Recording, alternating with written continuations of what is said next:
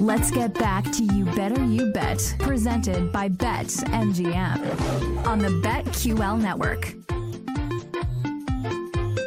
PJ Glasser filling in for Nick Costos along with Ken Barkley here on a Monday. You Better You Bet presented by BetMGM. Final segment here of hour number 2. The whale capper, Drew Dinsick, going to join us 5:20 Eastern time coming up in a little bit. Ken and I will also start breaking down the Super Bowl at the start of next hour. We are still on Stadium, so make sure you go over to watchstadium.com if you haven't checked us out over there yet. You can listen to us on Sirius Channel 160 and Sirius XM 205, or continue watching us here on twitch.tv/BetQL, YouTube /Odyssey Sports as well. Ken, I really enjoyed your exercise of looking at some of those NFL teams for next year. I thought the Browns, that's a really good look, especially at that price. Now, when you look at those numbers, and obviously, I mean, the data doesn't lie, like you're going back 20 years, if you're debating between like the Jets and the Browns, right. I mean, even though the price is better with the Browns. That's a debate no one wants. God. Yeah. No, nobody wants that. I mean, even though the price is better with the Browns, like at the end of the day, does the common sense just come in and be like, I got to back the Deshaun Watson that I've been watching playing quarterback the last 2 seasons? I think what your hope would be when you click the button is that you're not going to watch the Deshaun Watson that you've watched for the last 2 seasons. You're going to watch him with a different offensive coordinator, and it'll fit together a little better. And that's why they did. I mean, teams always show their hand, obviously, when they make these moves, right? Don't judge a team by what they're saying, judge them by what they're doing. It wasn't working offensively. They need someone who Deshaun, like they can run. I can't love the Here's your 2024 Browns breakdown on January 29th. But like, look, I think part of the Baltimore-Detroit postmortem is what Dan Campbell told his team in the locker room. We're probably not going to be back. And I think for Baltimore, it's like, oh, well, maybe they will. Be like, maybe not. And if it's not them, like, I kind of like who's this year's Baltimore, because Baltimore was not a team that was like one of the 6-7 favorites, especially when Lamar was getting shopped in the offseason. Their opening win total was 8.5 because it looked like Lamar wasn't going to be the quarterback. And then it was like, oh, wait, he's the quarterback, 10. Like, actually, they're really good. Actually, it's probably going to be okay. But I want to go back to last year, too, on this. I know you asked me about the Browns and the Jets, but just even to provide a little bit more context. And it like, because you might be listening to this and be like, I mean, it's only 20 years. I don't even know what DVOA is anyway. Cool. Just like a measure of team quality, one of many. It's publicly available. It's free, which is why I feel like I'm allowed to do this. Here's last year's top 7, which you would have looked at to preview the season that just ended. So just like think about it, because I think the whole thing, people like to say like, well, like the Super Bowl winner always does this, or they always do this. Be like, yeah, but you don't have any of that information when you want to make the bet at the start of the year. Like, what will you actually have at your disposal in June and July and September and like right before week 1? What will you actually have at your disposal to make a bet on who's going to win the Super Bowl?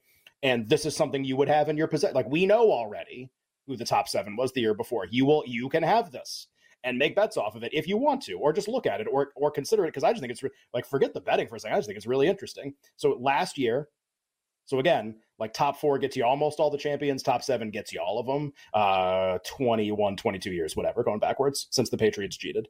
Your top 4 from, again, it was last offseason.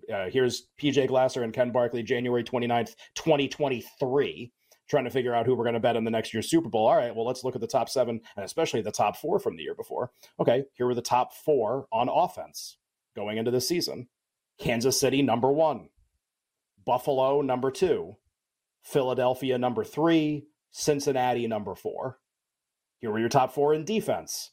San Francisco, number 1. Oh, look, we have the number 1 team at the 2 things. And what did Kansas City solve? Their defense. What did the Niners solve? They got Purdy and they played him for a full season.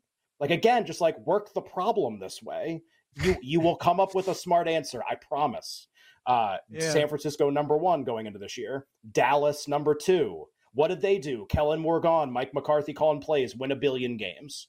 New England, number 3. We don't have to talk about them. They couldn't solve. But to be fair, they tried to solve their offense. It just didn't. It didn't solve it because Mac Jones stinks and they have no talent. But they tried. They made a coordinator change. They tried. And Buffalo was number 4. So Buffalo was actually top 4 at both.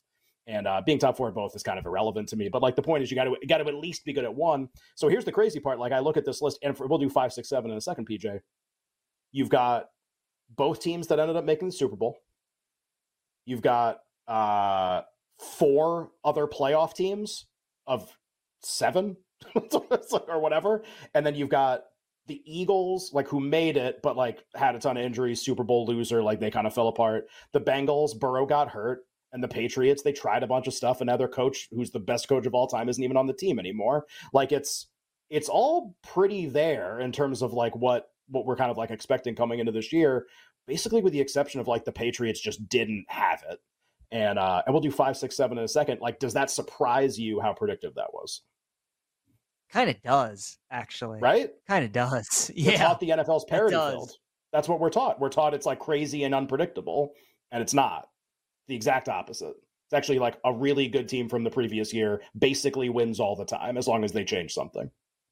Isn't it funny how it's kind of like March Madness in that way, where they're both the postseasons where it's one and done, right? You get your kind of upsets early, which maybe mask some of it, and, you know, the regular season games. But at the end of the day, like when you get to the championship games, the Super Bowl, like to your point, it's kind of predictable. And think about the NBA. Oh, man, what a crazy run the Miami Heat went on. How unpredictable was that? Yeah, it was pretty unpredictable. Also, give me the Nuggets for $10 billion in the finals. Like, it just, the loser is really unpredictable. You want to predict losers? Good luck. Like, honestly, teams that are going to make a deep run and have no chance, impossible. Or really long prices, at least. And I'm sure there's a market, and you can have success, make money doing that, too, because the prices are so good. San Diego State in college basketball. Like, I'm trying to find UConn. A lot of people were trying to find San Diego State, and we both made money in the end. Like I honestly, like, and I didn't have UConn at the start of the tournament, but like Final Four, I'm like, well, wait a minute. Like, hang on here. Like what's actually about to happen here? But like, you could have tried to find San Diego State, way bigger price, way more margin for error. You could trade, you can start betting UConn at some point. Like, you have so many options when you bet a big price, and it ages well. Just a different exercise. That's all. The teams that are 5, 6, 7. Again, we were, let's say you were trying to predict what just happened. Like, how good could you have done doing this? All right, well, the Super Bowl participants were both number 1 at something last year. It doesn't always happen that way, but like, okay. And Buffalo was really good. Spoiler alert, Buffalo also was really good this past regular season. Your 5, 6, 7 teams. So again, like, your more fringe Super Bowl candidates. Offense going into this year. Number 5, Detroit. Number 6, the Niners, who were number 1 in defense. Number 7, the Dolphins. They were really good too. How about that? Defense, number 5, the Jets. Here we go again. Like, Aaron Rodgers steps wrong, it's all going to go up in smoke. Guess what? You lose your quarterback for the season, you got no shot. Number 6, the Eagles, because they were great at everything last year. And number 7, the Ravens. So in the top 7, going into this past year, you had all 4 championship game participants, and there was only a list of 11 teams of 32. You crossed off 2/3 of the league and then some.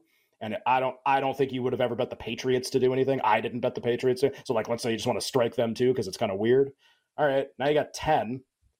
I'm not saying you're going to get it right, but at least, like, you make your decisions a lot easier. And especially, I think the really key thing is, like, as the season goes along and you get an idea, like, who plugged in a guy and it didn't work, or who plugged in a new coordinator, new quarterback, whatever, and it did work. And like, oh, like, that's what I'm looking like. Okay, like, you just play this out a little bit, you know, like, you're going to cross off the Bengals in week 7 when Burrow gets hurt. Like, again, you could just play this out a little bit. Like, if it's like, man, how did Ken come up with like the Niners and the Chiefs? Not like that was so hard to do at the start of the playoffs, but just like, how did he do that?